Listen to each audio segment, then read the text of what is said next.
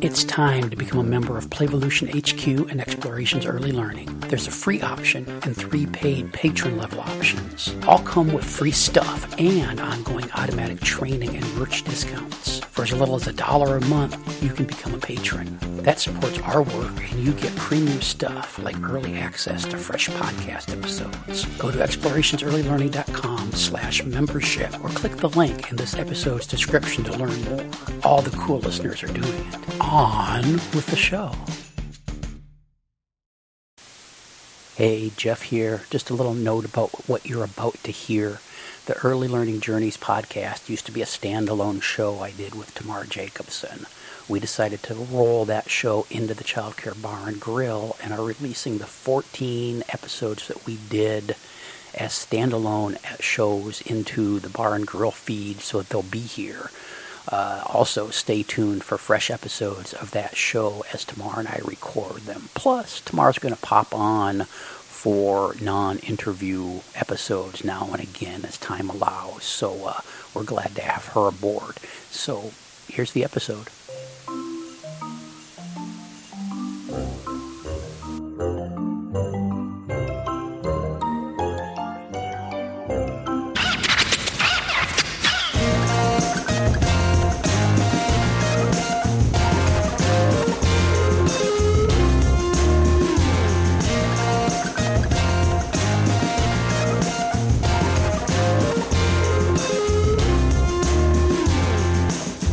Welcome to Early Learning Journeys. Jeff Johnson here with Tamar Jacobson. How you doing, Tamar? I'm good, thanks. How are you, Jeff? I am delightful. It's a beautiful, chilly day here in Iowa. We have got a guest for you today, listeners. Dan Hodgins is... Well, I was thinking about this when I was out with the dogs this morning, how to introduce Dan. Dan Hodgins is a man that women and men love and want to be. Except for the ones that don't, because one of the things about Dan is he pushes buttons and he pushes people and he pushes ideas, and sometimes that makes people uncomfortable. And Dan can kind of shake people's bones when it comes to early learning and probably other topics. And that's one of the things some of us love about him. But I think there is probably a segment of the early learning population who just wish Dan would be quiet and go away and not talk about those things. Right. Is it fairly accurate, Dan? Good morning. Yes, it is.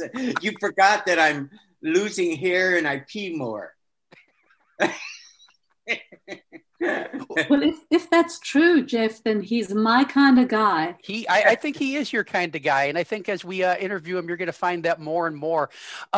So Dan, I've had the opportunity to learn early childhood stuff from Dan, but also the thing I've learned most from Dan is how to be a better presenter, because Dan owns the room when he presents, and he just puts it all out there. And I've really learned a lot from him, watching him, and having the opportunity to actually share the stage with him a couple times, which really puts my feelings of imposter syndrome into play, because when you're up there with Dan, you don't feel worthy, and it's not sucking up to Dan. That's just the way it is.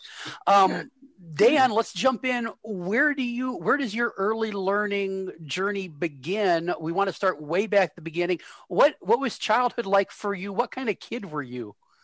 I was loved by my mother and not so loved by my father, because I didn't follow the track that he had in mind for me. And that was the more traditional male avenue, making, loving sports, going into the military, etc. And so my mother adored me. So I was allowed to do a whole lot of stuff that I might not have been able to do without her allowing me to do that. So I was that kind of kid who was adventurous, I was the only person in the family until my sister went to college, always wanted to go, and played with a lot of imaginary kinds of things when I was really young, and I was really, Jeff, compliant compared to when I went to college and then changed, I mean, I went to church twice a week. I didn't swear. I did all those things that you were supposed to do to be like. I took flowers to my teachers. Often they were stolen from people's yards, but I took them because that's what I thought they wanted me to do. And in my day, there was chalkboards, and I was the person that always asked the teacher if I could wash it off for her. And so I got really good grades in school, not because I was necessarily smart. I figured out the system early. I figured out what teachers and other people wanted. So I was really liked as a child. Now, if my mother had asked me, you're going to have a brother, is that all right? I would have said no, because I was getting all the attention. And then my brother, who was 1 year younger than me, came along, and I'm thinking, wait a minute here. I don't like you. So it took a long time for my brother and I to develop a relationship. And part of the reason for that was I knew what people wanted, and my brother didn't. So everybody liked me, but they didn't necessarily like my brother as well. So it took a while for us to get out of that whole sibling rivalry thing. What was you mentioned your dad? Was the personality conflict there? Was that just kind of out there in the open, or was that kind of a under the surface kind of we just don't get each other kind of thing? No, it was out in the open. But you know what? I was a better father because my father showed me what I didn't want to be. And it's not that I didn't care for my father. It's just that we never had as close a relationship as I did with my mother. But it was pretty open. My brother followed my father's track. And so he was worshipped by my father. Dan, you were talking about you played a lot of imaginary things. Yes. What sort of imaginary things? I played teacher a lot. Uh-huh. I would grab all the neighborhood kids and we would come together, and I was the teacher who shook my finger and who made them recite the ABCs and all the stuff that at that time I thought you needed to do to be a good teacher. The other thing, I loved to play circus. And I would get people to pretend to be different animals, or we would get our cats and dogs and dress them up and make them do things that they didn't want to do. And that's, I think, the beginning of my stage presence. Because there's a part of me that always has enjoyed the theater and liked to have been part of it. So, and like Jeff mentioned earlier, when I'm on stage, it's like a performance in some cases. Oh, I know exactly what you mean. I feel the same way. I have exactly the same feeling. And that's why the Zoom is so difficult for me at the beginning, because you depend on the audience to spark where you're going. And I'm just beginning, because I'm doing a lot of them now, but I'm just beginning to realize that I can do some of that still on Zoom, but it's not the same. You got to have a live audience. Yeah, to make it happen. It's really challenging. Yeah. What worked for me is I set things up so I can be standing up and moving, which made it a little bit easier for me with the Zoom stuff, but it's still not the same as being in the presence of actual human beings. But yeah, it's the world we're going to live in for at least a little while longer, I guess. I think so. Probably longer than I wanted to. So you mentioned you were just automatically a good student. You were good at chameleon-like, good at kind of just fitting in and doing what was expected. Were there any topics that you were particularly interested in? At that time, I was interested in history, and so I began to travel early. I was 8, and I was out there visiting different countries in that. And so I was always interested in that component. And I've always been a people watcher. So I learned how to observe through observing. How does an 8-year-old get to start traveling internationally? I want to ask the same question. I found somebody who liked to travel that was an adult and got them to take me with them. And started in Canada because a lot of my mom's relatives are Canadian and lived in Canada. So I started there and then thought, well, I really like this, but now I want to see other things. So that's what I did. Is I just found somebody that liked to travel. When you're 8 and you find someone who likes to travel, how do you actually do that? Well, you manipulate them into thinking you are the best traveling mate possible. At age 8? At age 8, I was really good at it, really good at helping people think that they needed me. And so part of it was making sure that I got their coffee, making sure that they had clean clothes, all of those kinds of things, which I knew a traveling mate wanted.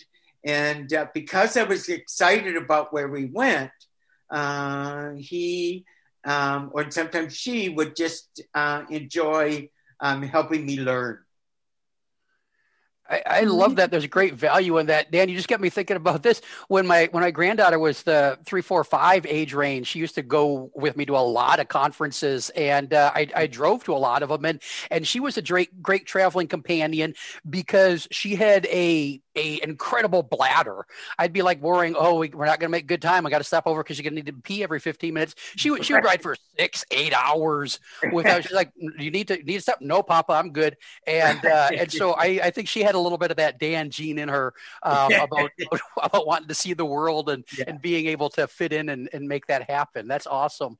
And then what I did with my daughter started to grow, and when she would start learning a particular country or culture, that summer my wife and I would take her to the place that she was studying, and she got the travel bug, same as me, and so off she went and did her thing, and now for 21 years she's lived in Tokyo, Japan, and loves it. So we kind of knew that she was gonna not live in the U.S.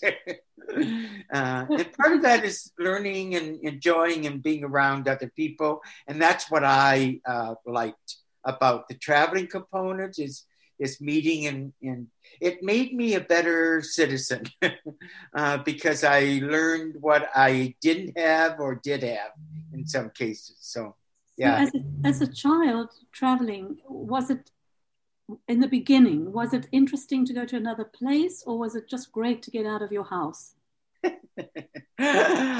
Both. I loved getting out of the house. And at the same time, I enjoyed where I was going, and the adventure of it was really exciting to me. Yeah. So learning something new. And you know what? I still have the same bug. I like to learn and travel, and this has been hard on me lately because I've not been able to get on a plane to go somewhere. So, and I usually make a plan to do some kind of trip. And you were growing up in Michigan? Started in Michigan, then Maine, and now Florida. Yes, yeah. But most of my schooling and that was in Michigan. So what kind of high school kid were you? I hated high school. Because? I was a nerd. And nerds get treated differently than an unnerd. Because again, I wasn't doing the quote boy high school thing. That doesn't mean I didn't get into some trouble in high school. But generally high school was not my thing. I didn't learn a whole lot in high school and didn't like the atmosphere of high school. Matter of fact, when I turned 50, I invited all of my high school teachers who were alive to my birthday party. And I told them to bring their curriculum because I couldn't remember a thing that I heard in high school. And we had an absolute ball. I learned that I had 5 years of French, and I don't know how that's possible because I only went to high school 4 years, and I still can't speak French. So, those kinds of things. High school was not my favorite time. Elementary school, I loved. I loved all my teachers. Then high school hit, and I'm thinking, I don't like this. And then loved college. Were you still getting good grades in the high school years, even though you didn't like it? Absolutely. Because remember, I didn't give up knowing how and what the teachers wanted. So that might have evolved over the years, but you were good at yes. jumping through those hoops. Yes. And then I hit college and realized, they're not playing the game. They know what I'm doing. So that changed. So in my understanding of children and also myself, because I developed very good observation skills as a child, I tend to think that it helps us survive because of what's going on in the home. We need to know what people are feeling and thinking so that we can feel safe within that parameter. And so, what was it tense in your house as you were growing up? I mean, were there issues with, like, were your parents friendly to each other? My parents were friendly towards each other, but more like friends than lovers or intimate. We didn't see a whole lot of kissing, hugging. Not that is the only thing that defines love. No. That wasn't publicly displayed. Part of that was the culture I was living in, and part of it was the generation. Another part of it was that was just my parents. And that was a part that I had to learn because that's not what I was used to, was displaying.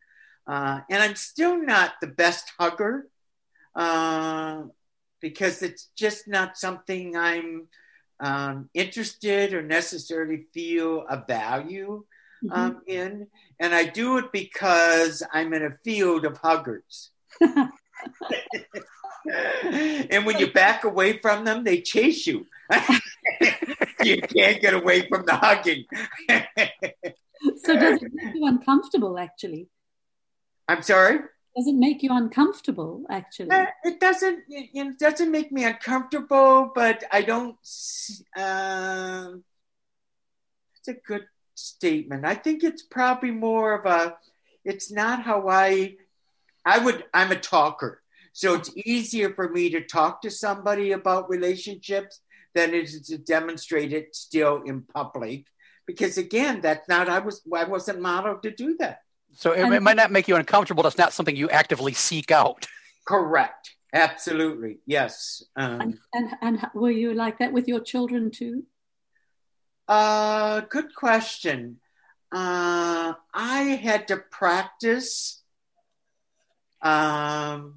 displaying affection. I really had to practice it we only have one child, Jennifer, my daughter. But I had to practice that because, again, it wasn't something I was modeled as a parent. So why would you have to practice that? What made you want to practice that? Why would you want to do it if it wasn't what you were used to? I thought it was socially acceptable. I also dearly loved and still do my daughter, and we have quite a relationship. So I had to figure out, and she wanted that kind of expression. So I had to figure out how to do that without being fake. Because at first I practiced it in a pretend way. And then I had to learn how to do it in a natural way. Such an important issue, actually, because in our field, I'm sure there's so many early learning educators who have the same upbringing or similar upbringings, and they don't really know how to hug or get close to children in that manner. Right. And I think young children are a way to practice, because it's so comfortable for me to have children sitting in my lap reading a story. It's so comfortable for me to carry them around. It's so it's and they provided that avenue. Yeah, that was safe. Yeah. Exactly. So what made you go into that avenue? Oh, wow. I used to start by saying I needed money to go to college. And I had a water safety certificate as a lifeguard. And the YMCA wanted someone to teach moms and babies swimming. Oh. At that point, everybody was into getting babies to swim before they could walk, kind of thing. So I needed the money and thought, I don't know about this, but I took it. And loved working with the babies, hated working with the moms. Because they just drove me nuts. Because at that point, you're trying to let a young child take a risk of swimming on their own, and they're screaming at you and all that kind of component. But it was that experience that changed the direction, because I was going to be a social worker / minister, because that's what my mom wanted me to be. That swimming lesson changed my direction in terms of what I wanted to do when I went to college. I wanted to be, quote, a teacher. Why did your mother want you to be those other things? My mom was extremely religious. She was a Southern Baptist. And so she wanted me to go to church. And so I did.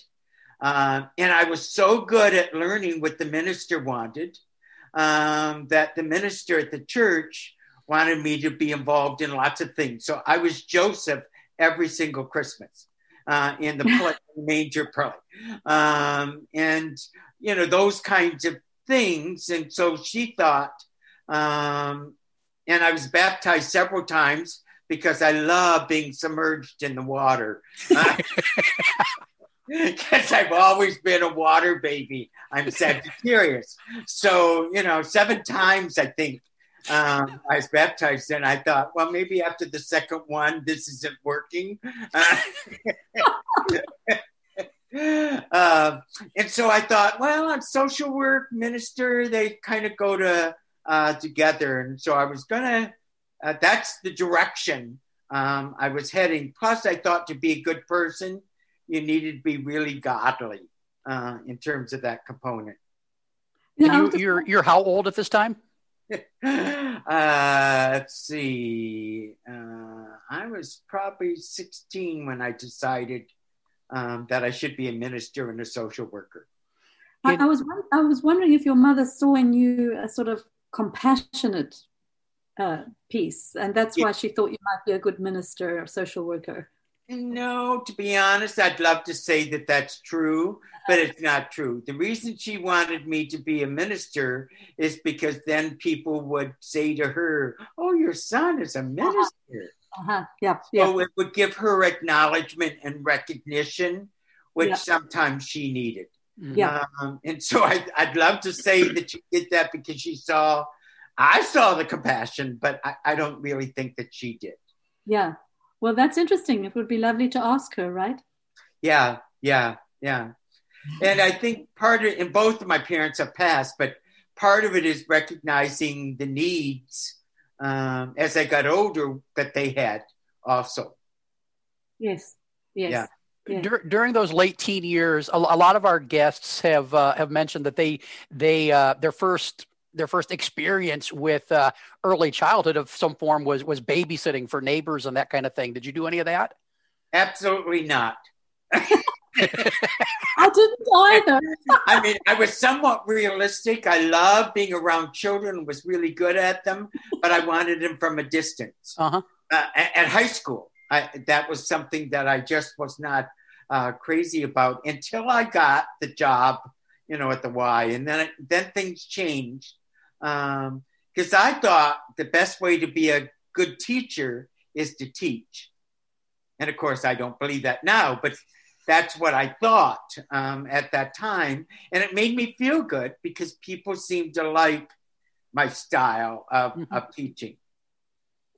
Well, I mean, that was the way we were taught when we were young, wasn't it? Yes. I mean, I remember as a child when I would have a sick day and stay home in bed, I had a Black African nanny because I grew up in Africa. Yes. And she would give me books to read in my bed, and I would take a pencil and correct things in the book like my teacher used to do. I'd strike out a word and say, incorrect, redo, things like that. We were taught very strict, I think. Yeah. And look how much power that gave us.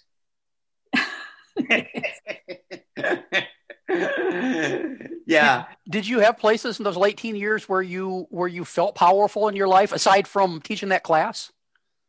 I was a member of the Future Teachers Association and became president within a week. First of all, because the group was small and nobody wanted that.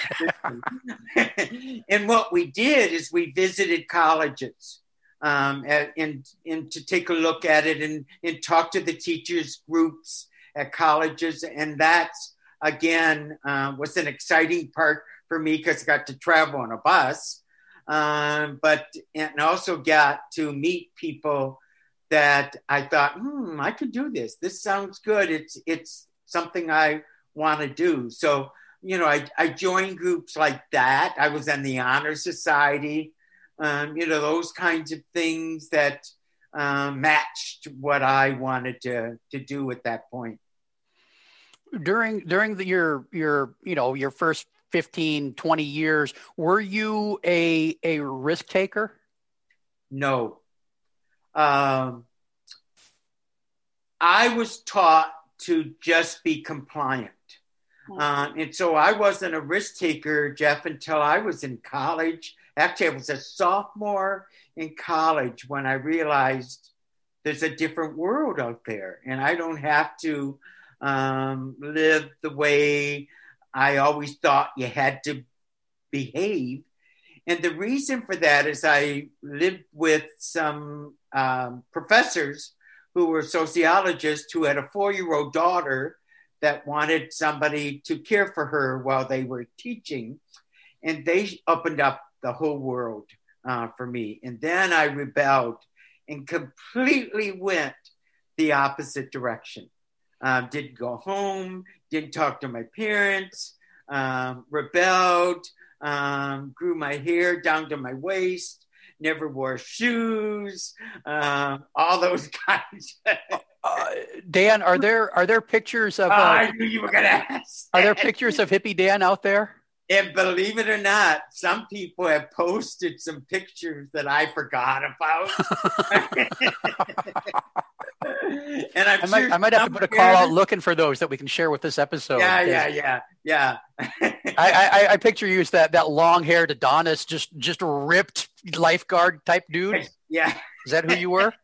No. I had more of a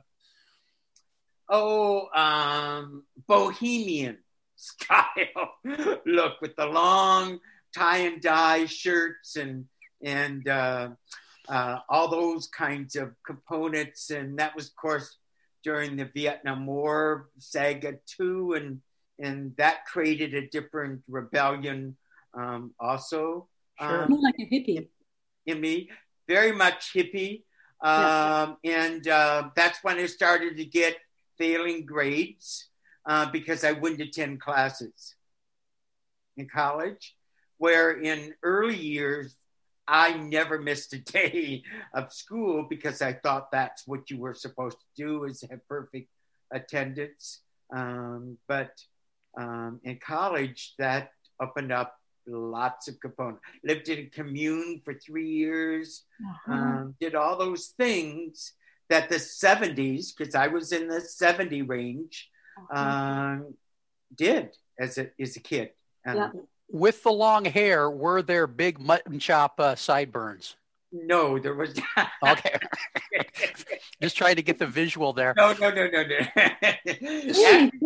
when I got married, I had a Beatles style haircut. Do you remember the kind where you put a bowl over your head and I wore sweet and a purple velvet suit. That's my era too. Jeff, you're so out of that era. Yeah. I was born in the 60s. Well, gosh, you 69, but you know, one of our little sweeties. Yeah. I'm just a pup. So the first year of college, you said your sophomore year is when the sociology professors had the 4-year-old that changed things for you. What was the first year for your year of college? Pretty straight-laced and straight-laced. Took a Bible with me. Had a Bible in my hand every single class. I wanted to go into elementary education because that's what I thought again that I wanted to do. By the end of the first semester, I knew that was not what I wanted to do. How did you know? They were saying things, and Jeff, I don't know how I knew this, but they were saying things that I thought were not appropriate for children. Practices and what you were supposed to do is, and even though I was very compliant at that, thought, no, this isn't how I learned. And I don't think kids enjoy learning in that way. So by the end of the semester, I thought, nope, this is not what I want to do, and moved into a different field.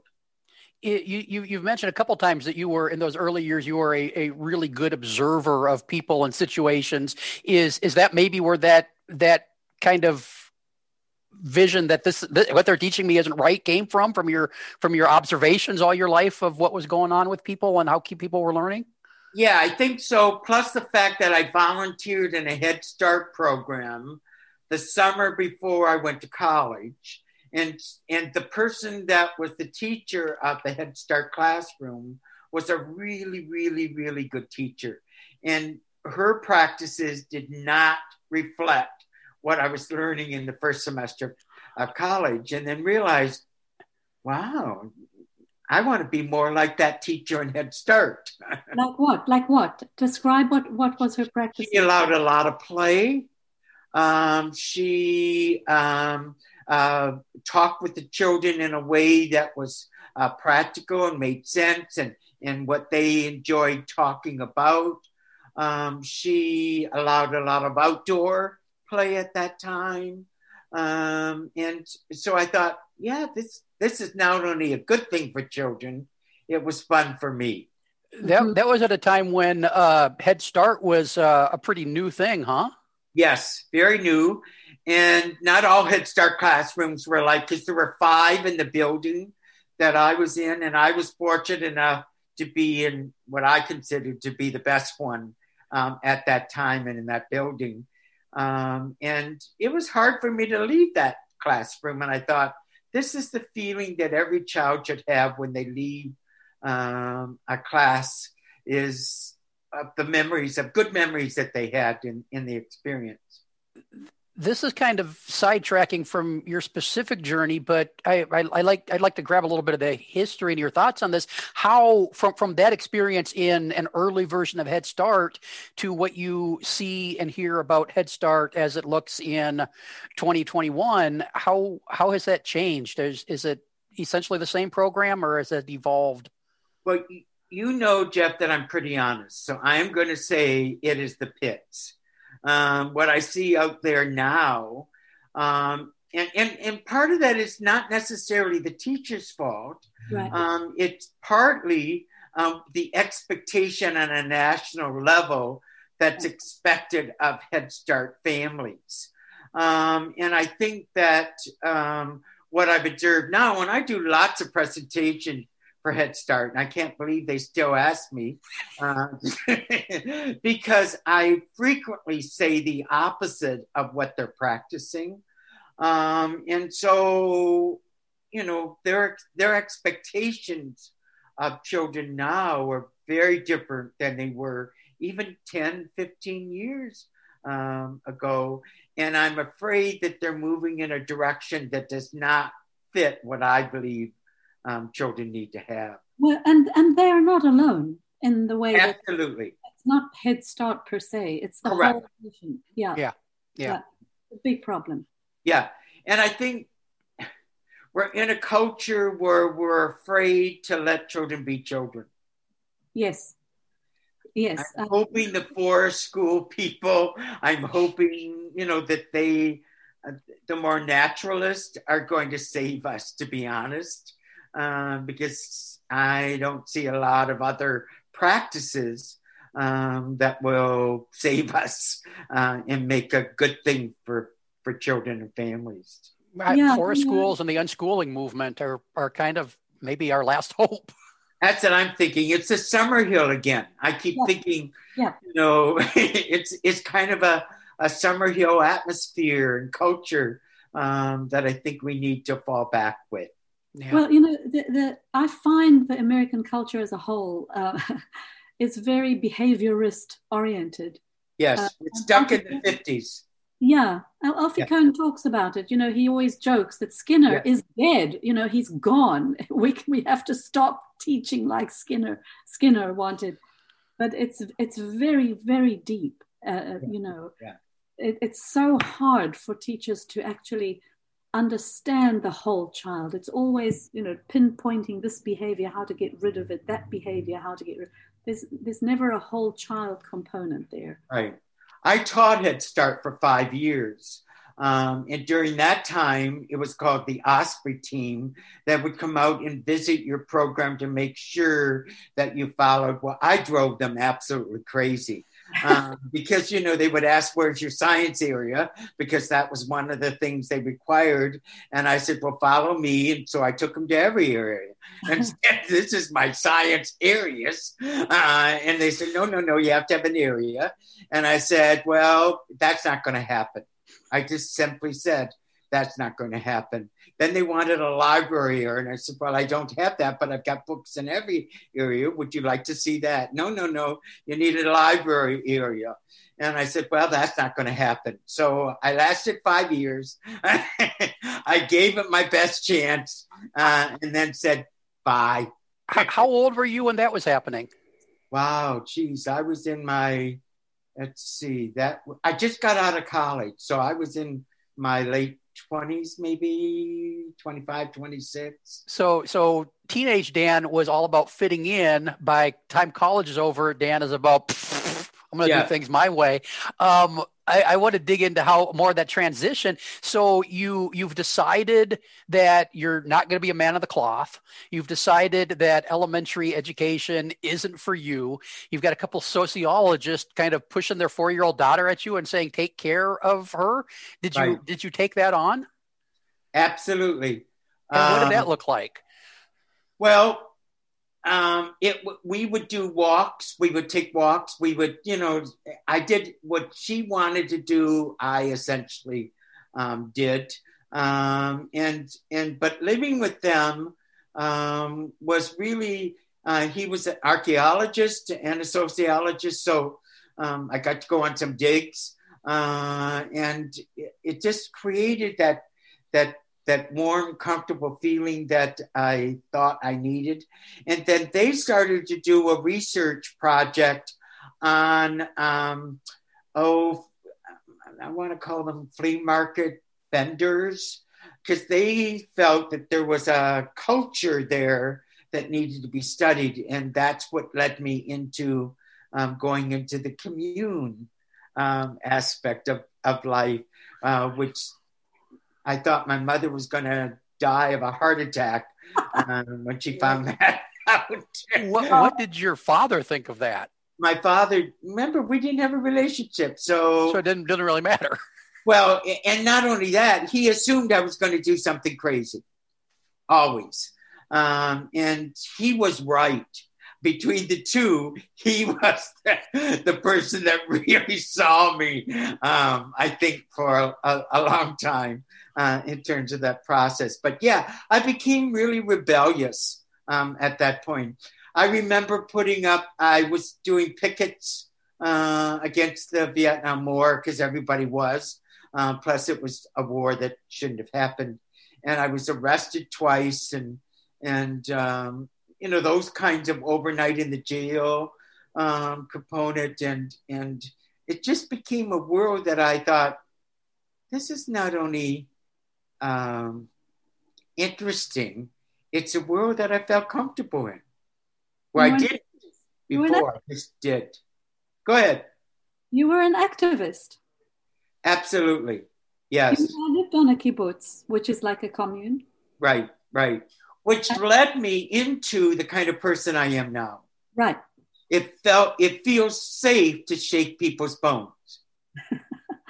It's good for them. Yes, right. And prior to that, I wouldn't even think about it, because to me, you had to fit in. But then you had your bones shaken. Absolutely. Yes. And that created a culture that allowed me to be the person that I am now. Yeah, because I always think that one of the main tasks of a teacher is to give somebody a different option. Yes. To give them different choices. And that's, I mean, it's personal too. It's like I was also very compliant in the beginning, but then somebody opened my eyes, or people opened my eyes to different ways of thinking. And it was so important. And so that for me is very important about education. Yes. I think one of the things that people don't know about me is during the Vietnam War, when I dropped out of college for 1 year because I was too busy doing important things. Mm-hmm. And that's when I was drafted. So I chose to go to Canada rather than to go to Vietnam War. And I helped create the underground movement for males and females, mostly males at that time, because they were the only ones allowed in service, to go to Canada if they wanted to, instead of if they chose to go to Canada and leave their families, leave everything. And I worked and I volunteered in what they call First Americans reservation up in North Vancouver, British Columbia. Well, that changed again, another cultural component. It allowed me to realize the mishaps that's occurring. And it's important for me to understand that things need to change, and it's not going to change unless you help make it change.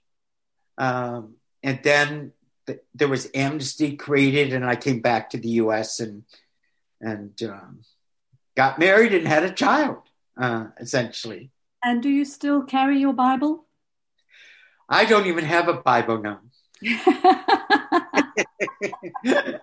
Do not even have a Bible. And I'm a humanist. You're a humanist? Yes. So that you carry your Bible within. Absolutely. And if my mother was alive today, she would probably say, you're still preaching. Sure. Because a lot of my presentations are done in large churches. Exactly. Actually, every time I'm in a sanctuary doing a presentation, I always look up, see, Mom? Well, in a way. Here I am. I was worried we get struck by lightning. Yeah. That was my big fear. Well, so early learning is a kind of religion. Yeah. Well, it's something that needs evangelists, that's for sure. Right. Dan, what made you decide to drop back into college? Was it the wife and the kid, or did that happen before the wife and the kid, or? To get back into college? Yeah. I knew I needed some form of education to make it. Because being male and wanting to be in this field, I needed to prove myself. And I think I might have told this story before, but I changed from elementary ed to child and family studies which was out of the home economics department. And in the building, they did not have a men's restroom where my classes were. That's how far back, because men did not go. And when I look back at that, I thought, wow, I was really risk-taking even then. So I stood in the women's restroom line, and within a few weeks, they had a men's restroom. In terms of that, because they kept saying, you have to go in the next building. I had to pee. There's no way I'm going to rush to the next building. So I was responsible. Matter of fact, I thought they should have put Dan's room on the bathroom wall. Sure. And to some extent, since then, that's been your life, because every time you go to a big conference, they take away the men's restroom. So absolutely. Yes. And so I stand in the women's line. Dan spent his whole career looking for some place to pee. Exactly. And boy, when you stand in the women's line, it's really interesting how many women just scamper and leave the line. And then it moves you forward.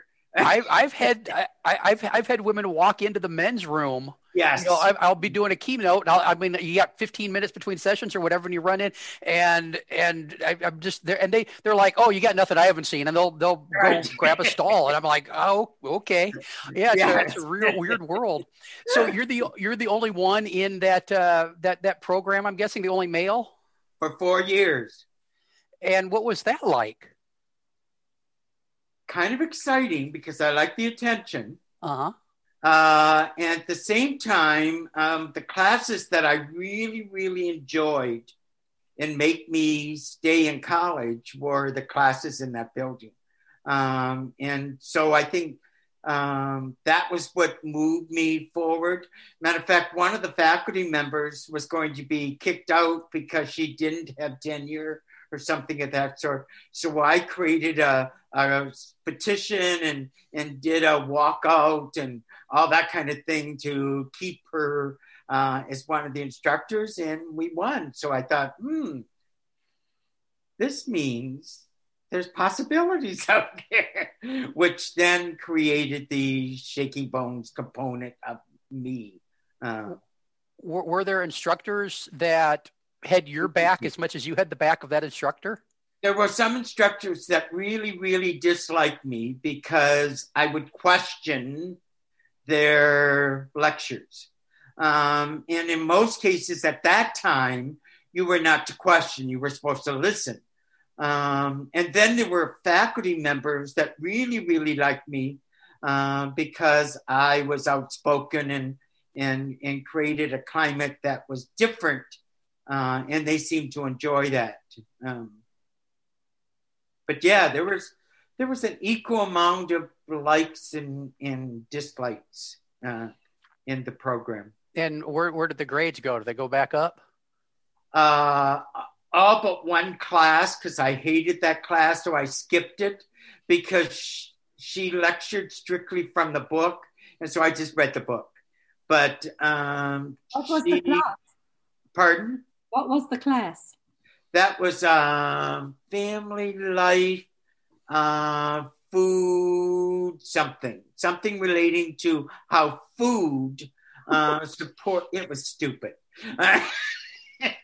but how food related. I'm thinking, this isn't for me because it didn't really relate. It related to health and nutrition. Not that that's not important, but at that point, I wasn't interested in that. Right. So she failed me. How dare she? Yeah, I didn't go to class. And so Betsy was her name. And that's the other thing. I call teachers by their first name, and you weren't supposed to do that. But I said, you call me by my first name. So I lived in Israel for 20 years, and we call everybody by their first name. So it's very, very normal for me. I was very... I found it very difficult in America when I came, and people kept calling me Miss Tamar and all this kind of stuff. Right. You know, when my daughter attended my preschool that I operated at that point after I got out of college, everybody, all the kids called me by my first name, and so she did. To this day, she calls me Dan. And people outside our family are absolutely shocked that I would allow my daughter to call me by Dan.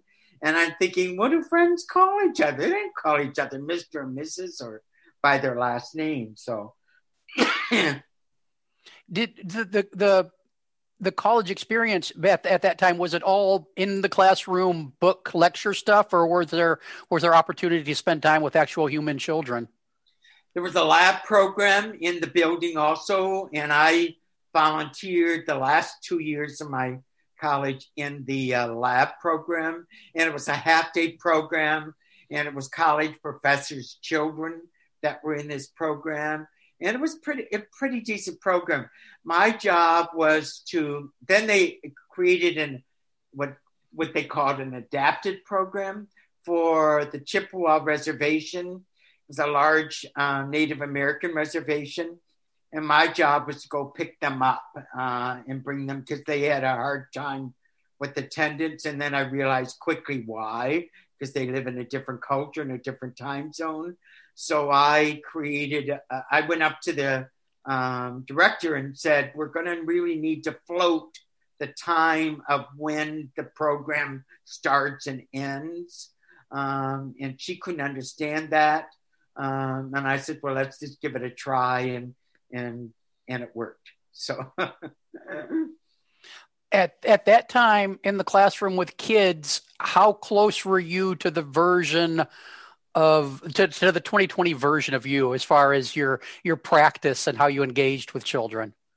It was pretty close. The difference was there was still an academic component to the program. So there were some things that were done in the cognitive area that I thought were not necessarily relevant, but it wasn't harmful. So I let it happen, essentially.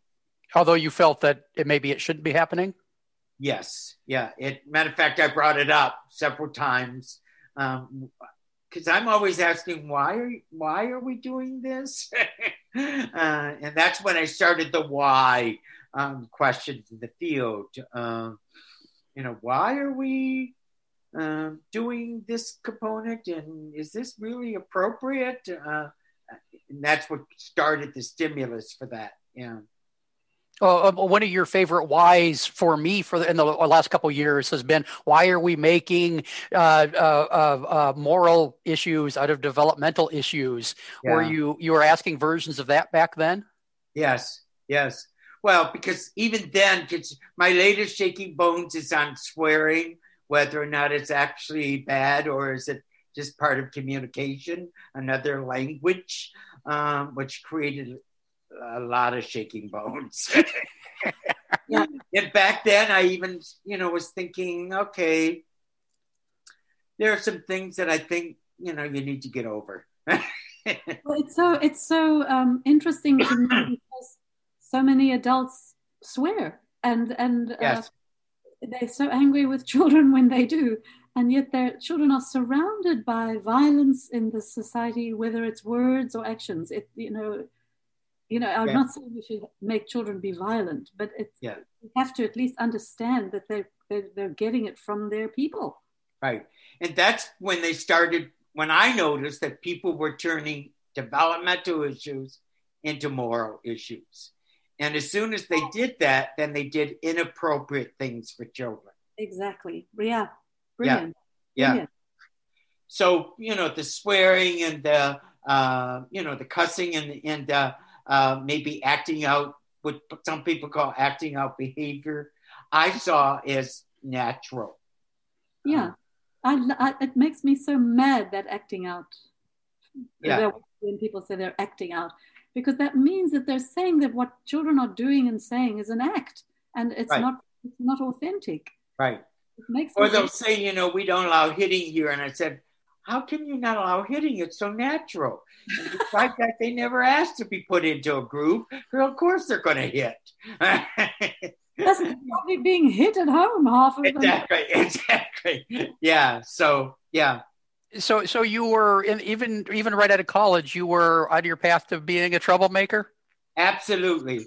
and then my daughter went Wait, to. hold it. Okay.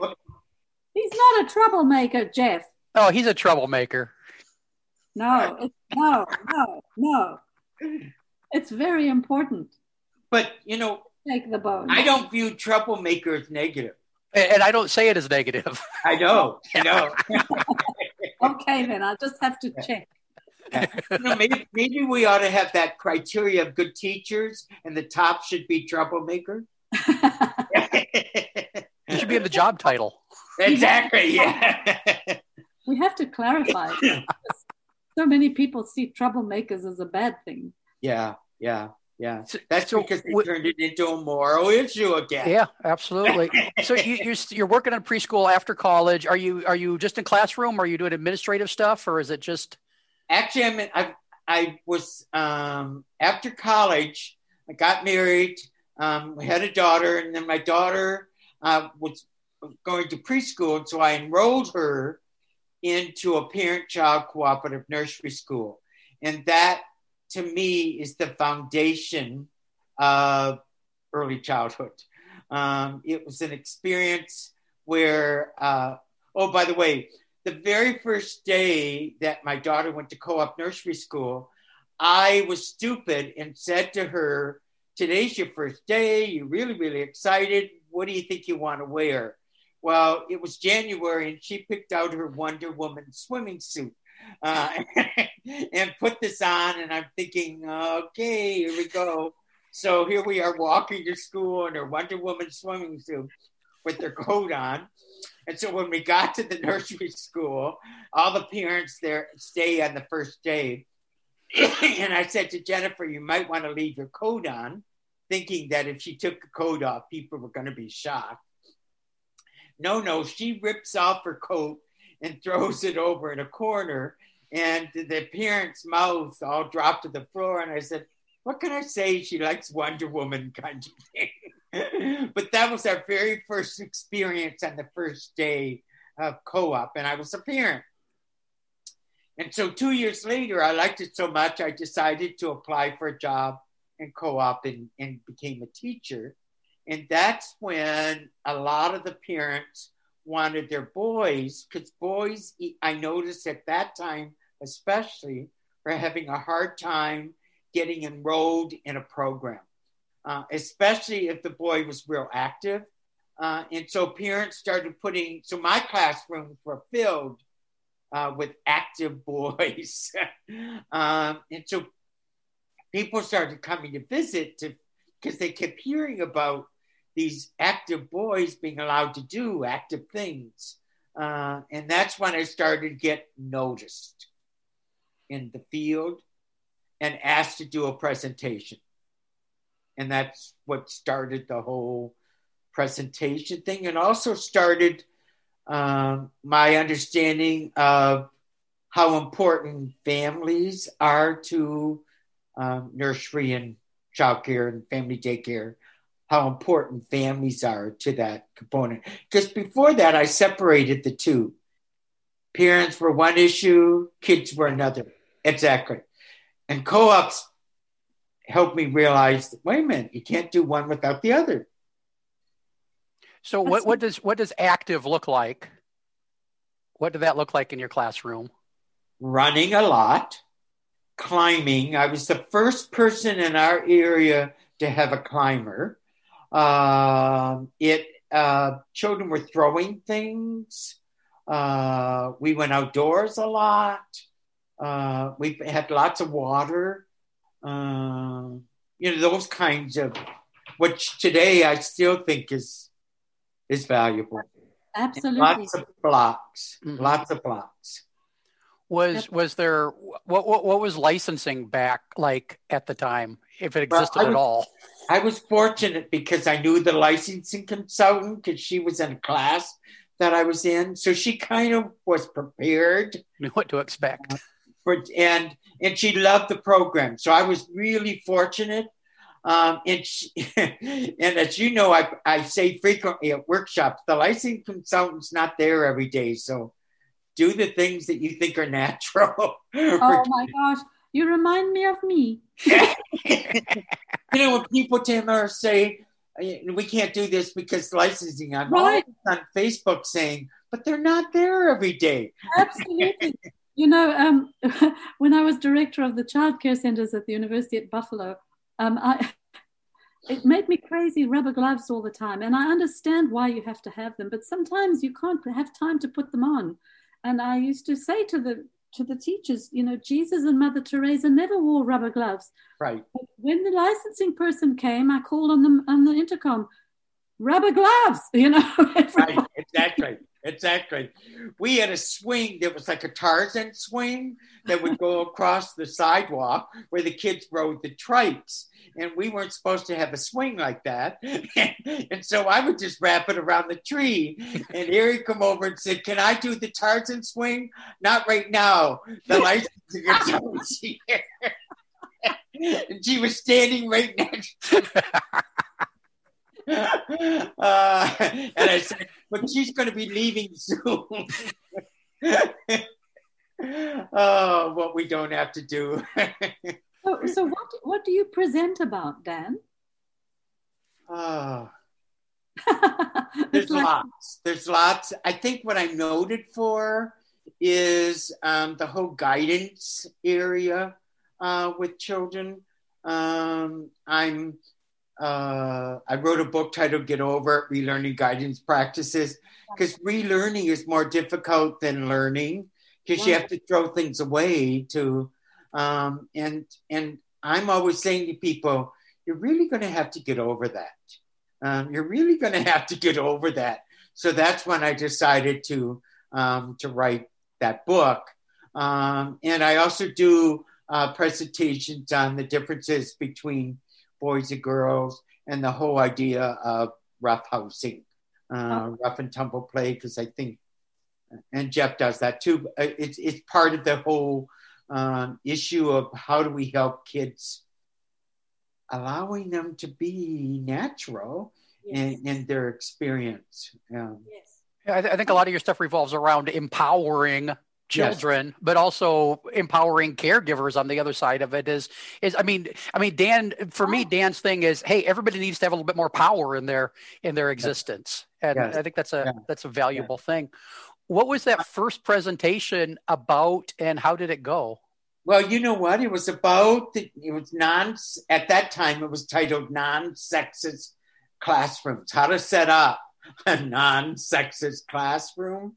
And so I ended up more talking about, rather than how to set it up, is how do we let kids become kids? It was I remember it's a packed room because I think I was one of the only male presenters in that room or in that building, the conference. So it was really exciting to be part of that. At the same point, it was interesting because people were wondering, I heard them leaving saying, did you hear what he said? And to me, that kind of statement is a real valuable statement because that says you're thinking about it, whether you go back to it or not, but you're at least thinking about it. But I was scared, but got the audience bug quickly. And then the fear removed, and I just started telling stories of real things, which is the way to help people understand, is to deal with real life happenings. And that's the first one. And then I started being asked after that to do several presentations. How many did you before somebody handed you a check at the end of the session?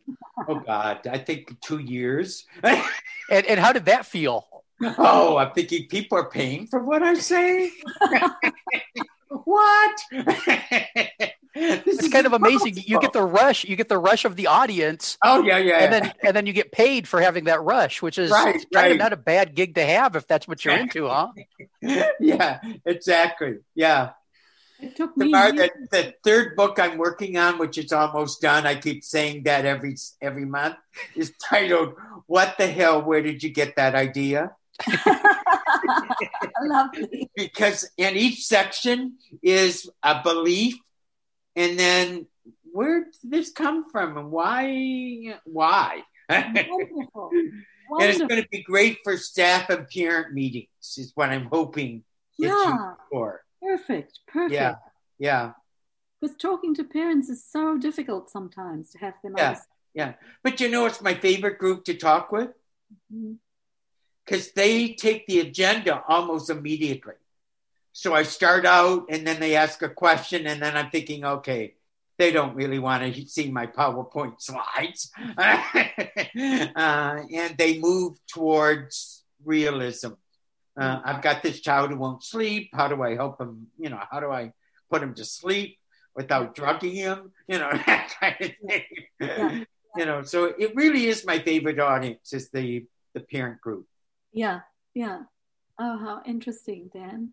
So what are you going to keep on doing? I turned 72 this year. Oh, I've been in 21? I'm sorry? In 21 or 20? December 8th, turned 72. I'm going to be 72 in May. Hey, listen, I thought I was the oldest person. I said to Jeff, we might have to do more than one session. I'm 72. Component. But I'm still working and volunteering in a program with children. The difference is they have to help me get up off the floor. That's the real difference. But I'm still practicing and still preaching. So how did that? Oh, go ahead, Tamar. Sorry. Still a minister. What happens to us in childhood just seems to stay with us. It may kind of we renegotiate it to fit out who we are, but I think it's with us all the way. Well, you know what? I've been teaching for 38 years. I have been practicing every year to get people to stop teacher crap. 38 years, and they're still doing teacher crap. What do you give us a quick definition of teacher crap? Oh man! Making a tie out of a piece of paper and giving it to me for Father's Day. First of all, I don't wear a tie, and second of all, I don't want a paper one. Or here's my favorite: a muffin tin flower at springtime. Oh my! When is the last time you've ever heard a child ask to make that? Never in my life have I had a child ask to do that. That's what I consider teacher crap. Oh my gosh, we could go on and on, Jeff, about that. So Dan, you're not a big fan of taking the infants and plopping them in orange paint and popping their butts in the paper to make pumpkins at Halloween time? Absolutely. I just love it. No. But the same thing is they think that feet painting is a creative experience for young children. I'm thinking, I don't think so. I don't think I've had a child ask to do that. If they did, I'd say, what do we need to make that happen? But yeah. And my worst is when they ask questions about toddlers. What can we do to make toddlers interested in? I'm thinking, well, let them be toddlers first of all. Yeah. Well, I think we should go on the road together. Yeah, I think, yeah. I think part of it is the field is so new every year. Yes. The changing of staff. The huge turnover. So new each year. Because I thought by now everybody's heard me. But no, the audience is so new that it's amazing how many people have not heard the word, essentially. And like Jeff mentioned earlier, power is such an important component for everyone. And some people choose this field because they need power. And children, they think, are the easiest way to get it. So I'm on a campaign to ask them to please work at Walmart because they get paid more. Because we tiptoed around this issue for so long. Yeah, one of the biggest things we could do for the profession is help people not come into the profession. Yes. Absolutely, Jeff. Absolutely. Yes. Yeah. I got a question that I've actually heard from somebody I know who's going to listen to this episode that they were interested in, and I would be remiss if I didn't ask. You got to the point in your professional career where you spent some time working with Bev Boss, and her program, and I, since she passed a couple years ago, not too long ago, I was wondering if you had any memories or thoughts or things you wanted to talk on the relationship and time and her teaching and stuff, because she's still out there in the minds of a lot of people in this profession. I was fortunate to not only know Bev as my mentor, but as a friend. We had a very close relationship. And, we met at a International Parent-Child Cooperative Nurseries Conference. She was presenting in one room. I was presenting in the other. We were taking a break. People were going to the bathroom. Bev and I met in the hallway. And Bev said, "What you talking about over there? Because I've had to stop a couple times to listen to you." And I said, "Well, I did the same thing. I stopped." And she said, "How about we combine?" So we actually combined the two workshops at that spontaneous moment, and then presented lots of times together after that. She ran a preschool program that is unlike anything I've seen, and it's still running without her. But she, again, created a climate that I thought was absolutely essential for children, and didn't think twice about it. She was honest. People learned quickly that you cannot convince Bev to change. And that's the component that I really liked. So she would have good stuff for kids conference every year, and people from all over the world would come to this event, and she invited me to be part of it. And so I was fortunate to know her and to recognize her, and I still recommend her books frequently to people. A little bit harder to find nowadays. Yeah. Yes, it is. Yeah. Well, go ahead, Mark. I admired her so much because she really followed her heart. Absolutely. It's so hard to do that, Yeah. And people would say, "Well, what's your curriculum design?" And she would always say, "The child is the curriculum." Yeah. And I'm thinking, over 40 years ago, she said, "The child is the curriculum." Well, just before she died, she's still saying, "The child is the curriculum." And I keep thinking, and she would say the same thing, when are they going to get this? I was just going to ask, when's everybody going to catch on? Yeah, and I think it's, part of it is the training programs that are out there. There's lots of, and I taught at the college for several years, that they really are doing the cookbook method still, where this is what has to be done and follow these steps, rather than saying, observe children, pay attention to what they need, and stay out of the way. Yeah. I mean, look how quickly a semester would go by if we just practiced that. Yeah, send in your money, and here's the three things. I was going to say, the colleges and universities are going to make a lot of money if you if you can sum it up in a sentence. Right. That's the other thing. When I taught at the college, I asked for tables, round, and they said, "Well, what about students? Aren't they going to cheat?" I said, "Well, I hope so." Oh, I drove the college nuts too. So how long did you teach at that level? 27 years. And did it evolve? Do you feel like you made a dent? Do you feel that I don't know. What are your thoughts on that?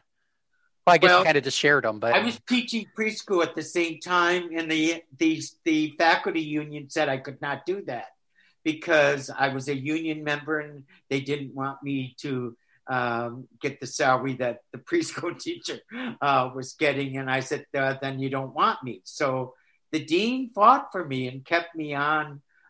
So I felt really supported by the dean. And what I noticed is that there are people who still contact me saying, I was a student in your class, and here's what I'm doing, and here's the thing that I learned the most, just to let kids be kids. And that's the moment when you think, aha, you made a difference in terms of lives. And that's a good thing. That's a good thing. College you taught at, Dan? Mott Community College in Flint, Michigan. Uh-huh. Yeah. And I was the CDA representative, so all of the Head Start people in that area went through me. And what I like, Tamar, is they came just expecting a CDA, and they got bugged. And they went on to get their associate, and some of them even their bachelor's degree. Yeah. That's it. Not that a college education makes a person, but it helps support them, I think. And it gives them an option. Absolutely. Yeah. And now the person that is running my program, the program I was in, hired a male who was my student. Oh, that's wonderful. Yeah. So now I'm seeing a male in the program following some of the same practices that I taught. Oh, that's it. I mean, that's it. Yeah. And I drove to college nuts because they had because we had to do tests. So I said, okay, I'll do a test. So I did open book tests where they had to find the answer in the book. If they didn't like the grade, they could take it over. And they're sitting at those round tables cheating off of each other. So exactly, if you failed one of those, it was by choice, huh? Right. So I continued to press the buttons. So Dan, with all those years of experience in the classroom with children and preparing people to work in this field, 2 questions. One, what still frustrates you the most? What's your one hot button as far as early learning is concerned in the world we're living in now? Wow. I think adults worried about children learning is one of my big hot spots. Rather than looking at how to help kids feel good about themselves, then learning will take place. So we've done just the opposite. We look at what children will learn first, and then maybe think about how they feel about that learning later on. That's a hot spot. For me, it should be just the reverse. Helping kids, my poster in my office says my job is to help children put up with the crap.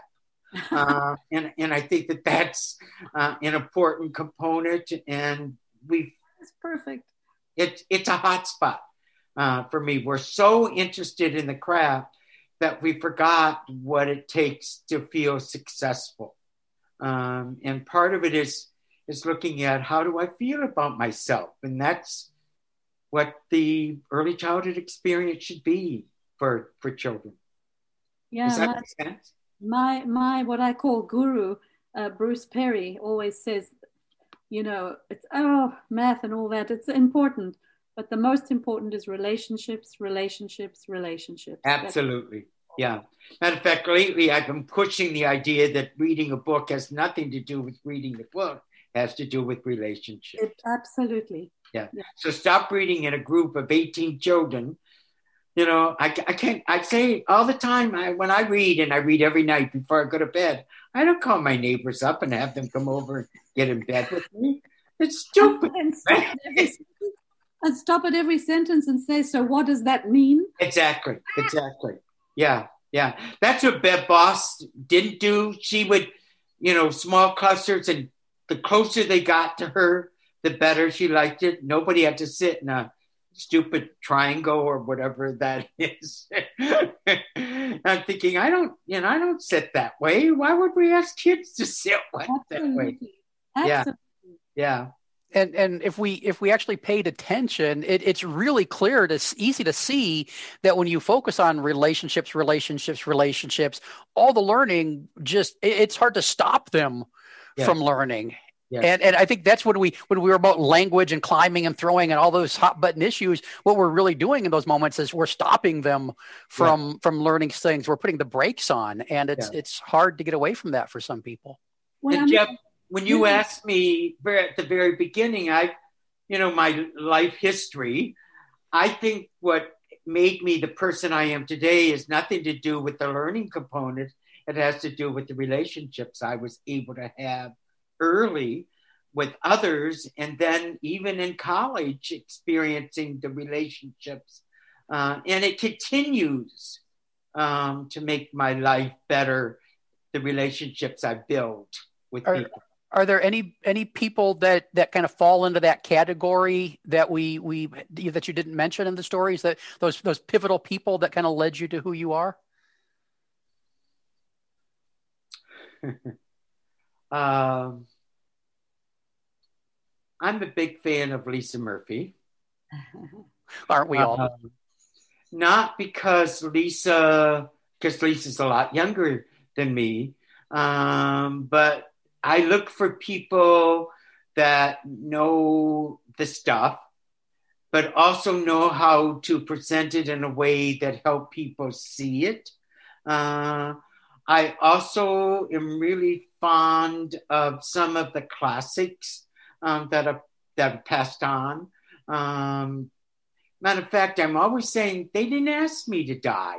I don't want them to die because, some of the people that Haim Ginott, the Bruno Bettelheims, and those kinds of individuals help me with the foundation that I think is really important in the field. Yeah. Haim Ginott changed my life. Pardon? Haim Ginott changed my life. Yes, yeah. In a simple way, don't you think so? Yes.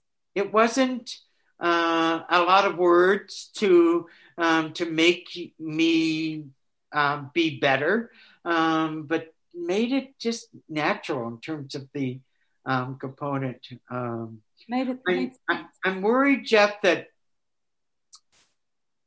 I'm looking for people to help. I've been doing more presenting with people that I think do good things in the classroom, because sometimes people who do really good things in the classroom are really doing good things and they're busy. So they don't get out there and help people see what's appropriate for children. So I'm pushing people and sometimes it helps if they present with somebody else, to look at creating another culture out there, because when I die, when other people die, who's going to do it? And to be honest, I worry a lot about that. Not because I'm the best person to speak on the behalf of children, but there are fewer people out there doing that. Yep.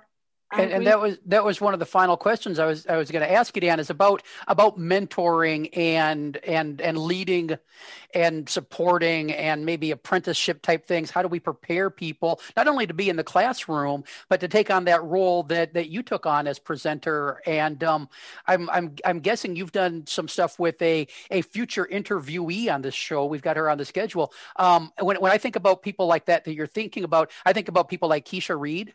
Yes. Because she's got this amazing program, right, that when I visit, I get lost in time there, and having her in a position where she can share that more effectively with people. So what are your thoughts on how we bring those people along and nurture them and support them? Find them. They recognize themselves as a good facilitator in a classroom, but they haven't thought that they could be a good facilitator of adults. And so helping them notice that you can't do one without the other. I'm a real believer in professional development for adults, and people like Keisha and Amy Hahola people who are actually really doing really, really good stuff in the classroom need to get out there and help. And so I think it's important that we start gathering those people together and creating that culture of support so that they can do it. Wonderful.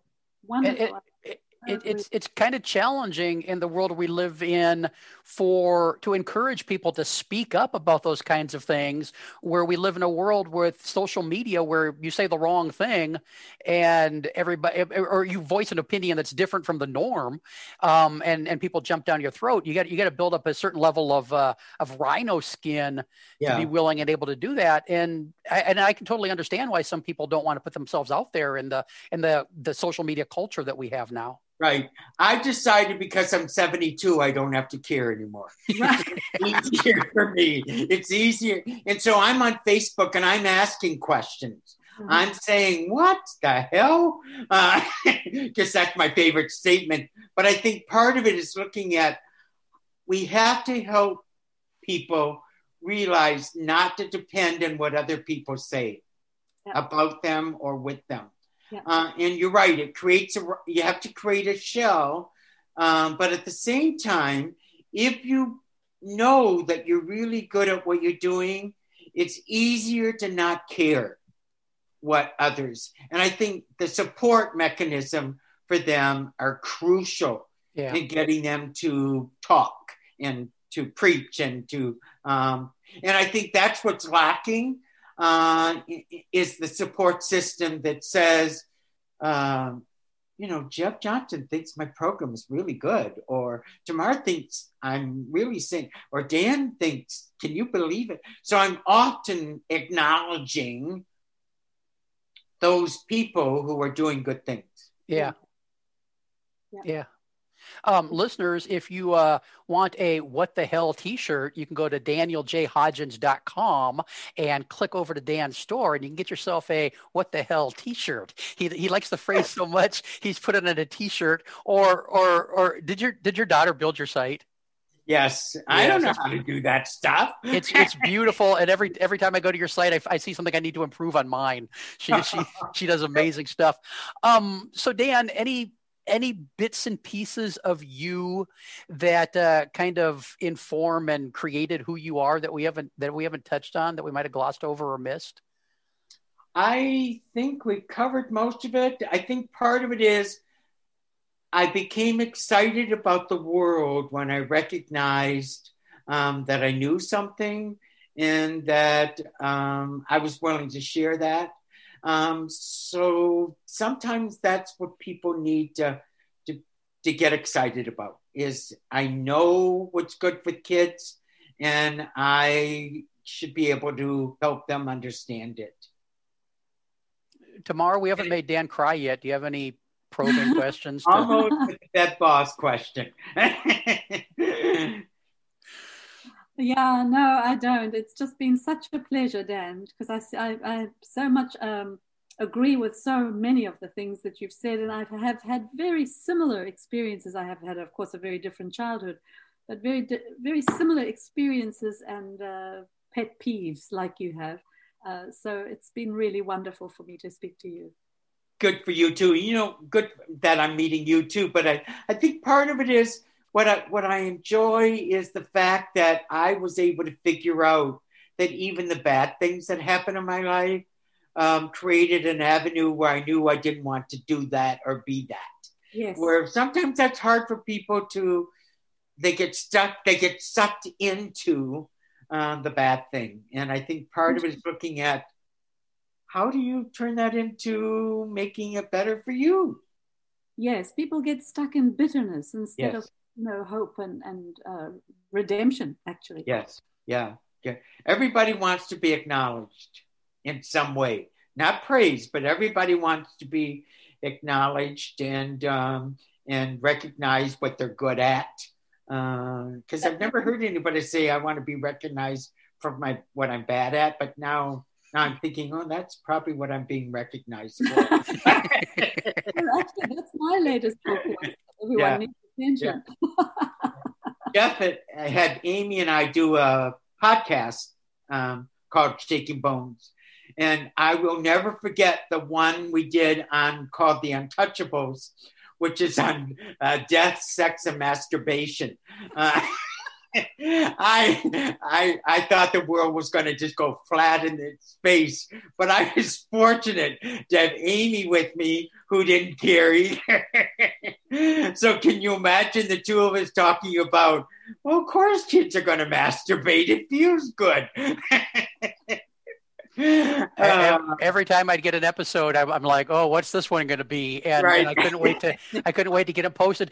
Listeners, I'll put a link. Those episodes with Amy and Dan talking about masturbation and throwing and cleanup time and everything else are still available. I'll put the link in the show notes to this episode if anybody wants to go back and fill their ear holes with more Dan. And again, it's DanielJHodgins.com is the website, and you can find Dan's blogging there.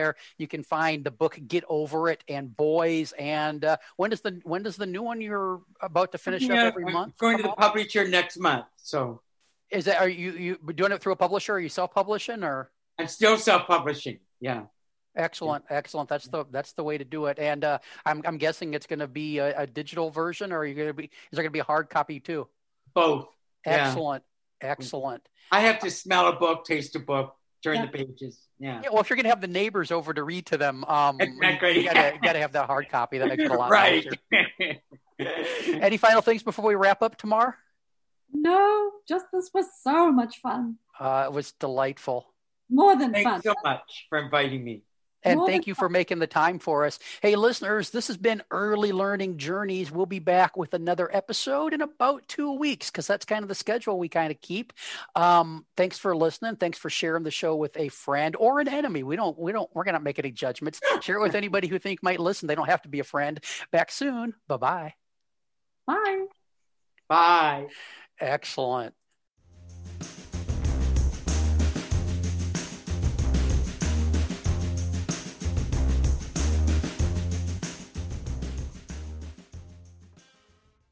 This has been an Explorations Early Learning Upstairs Studio production. Oh.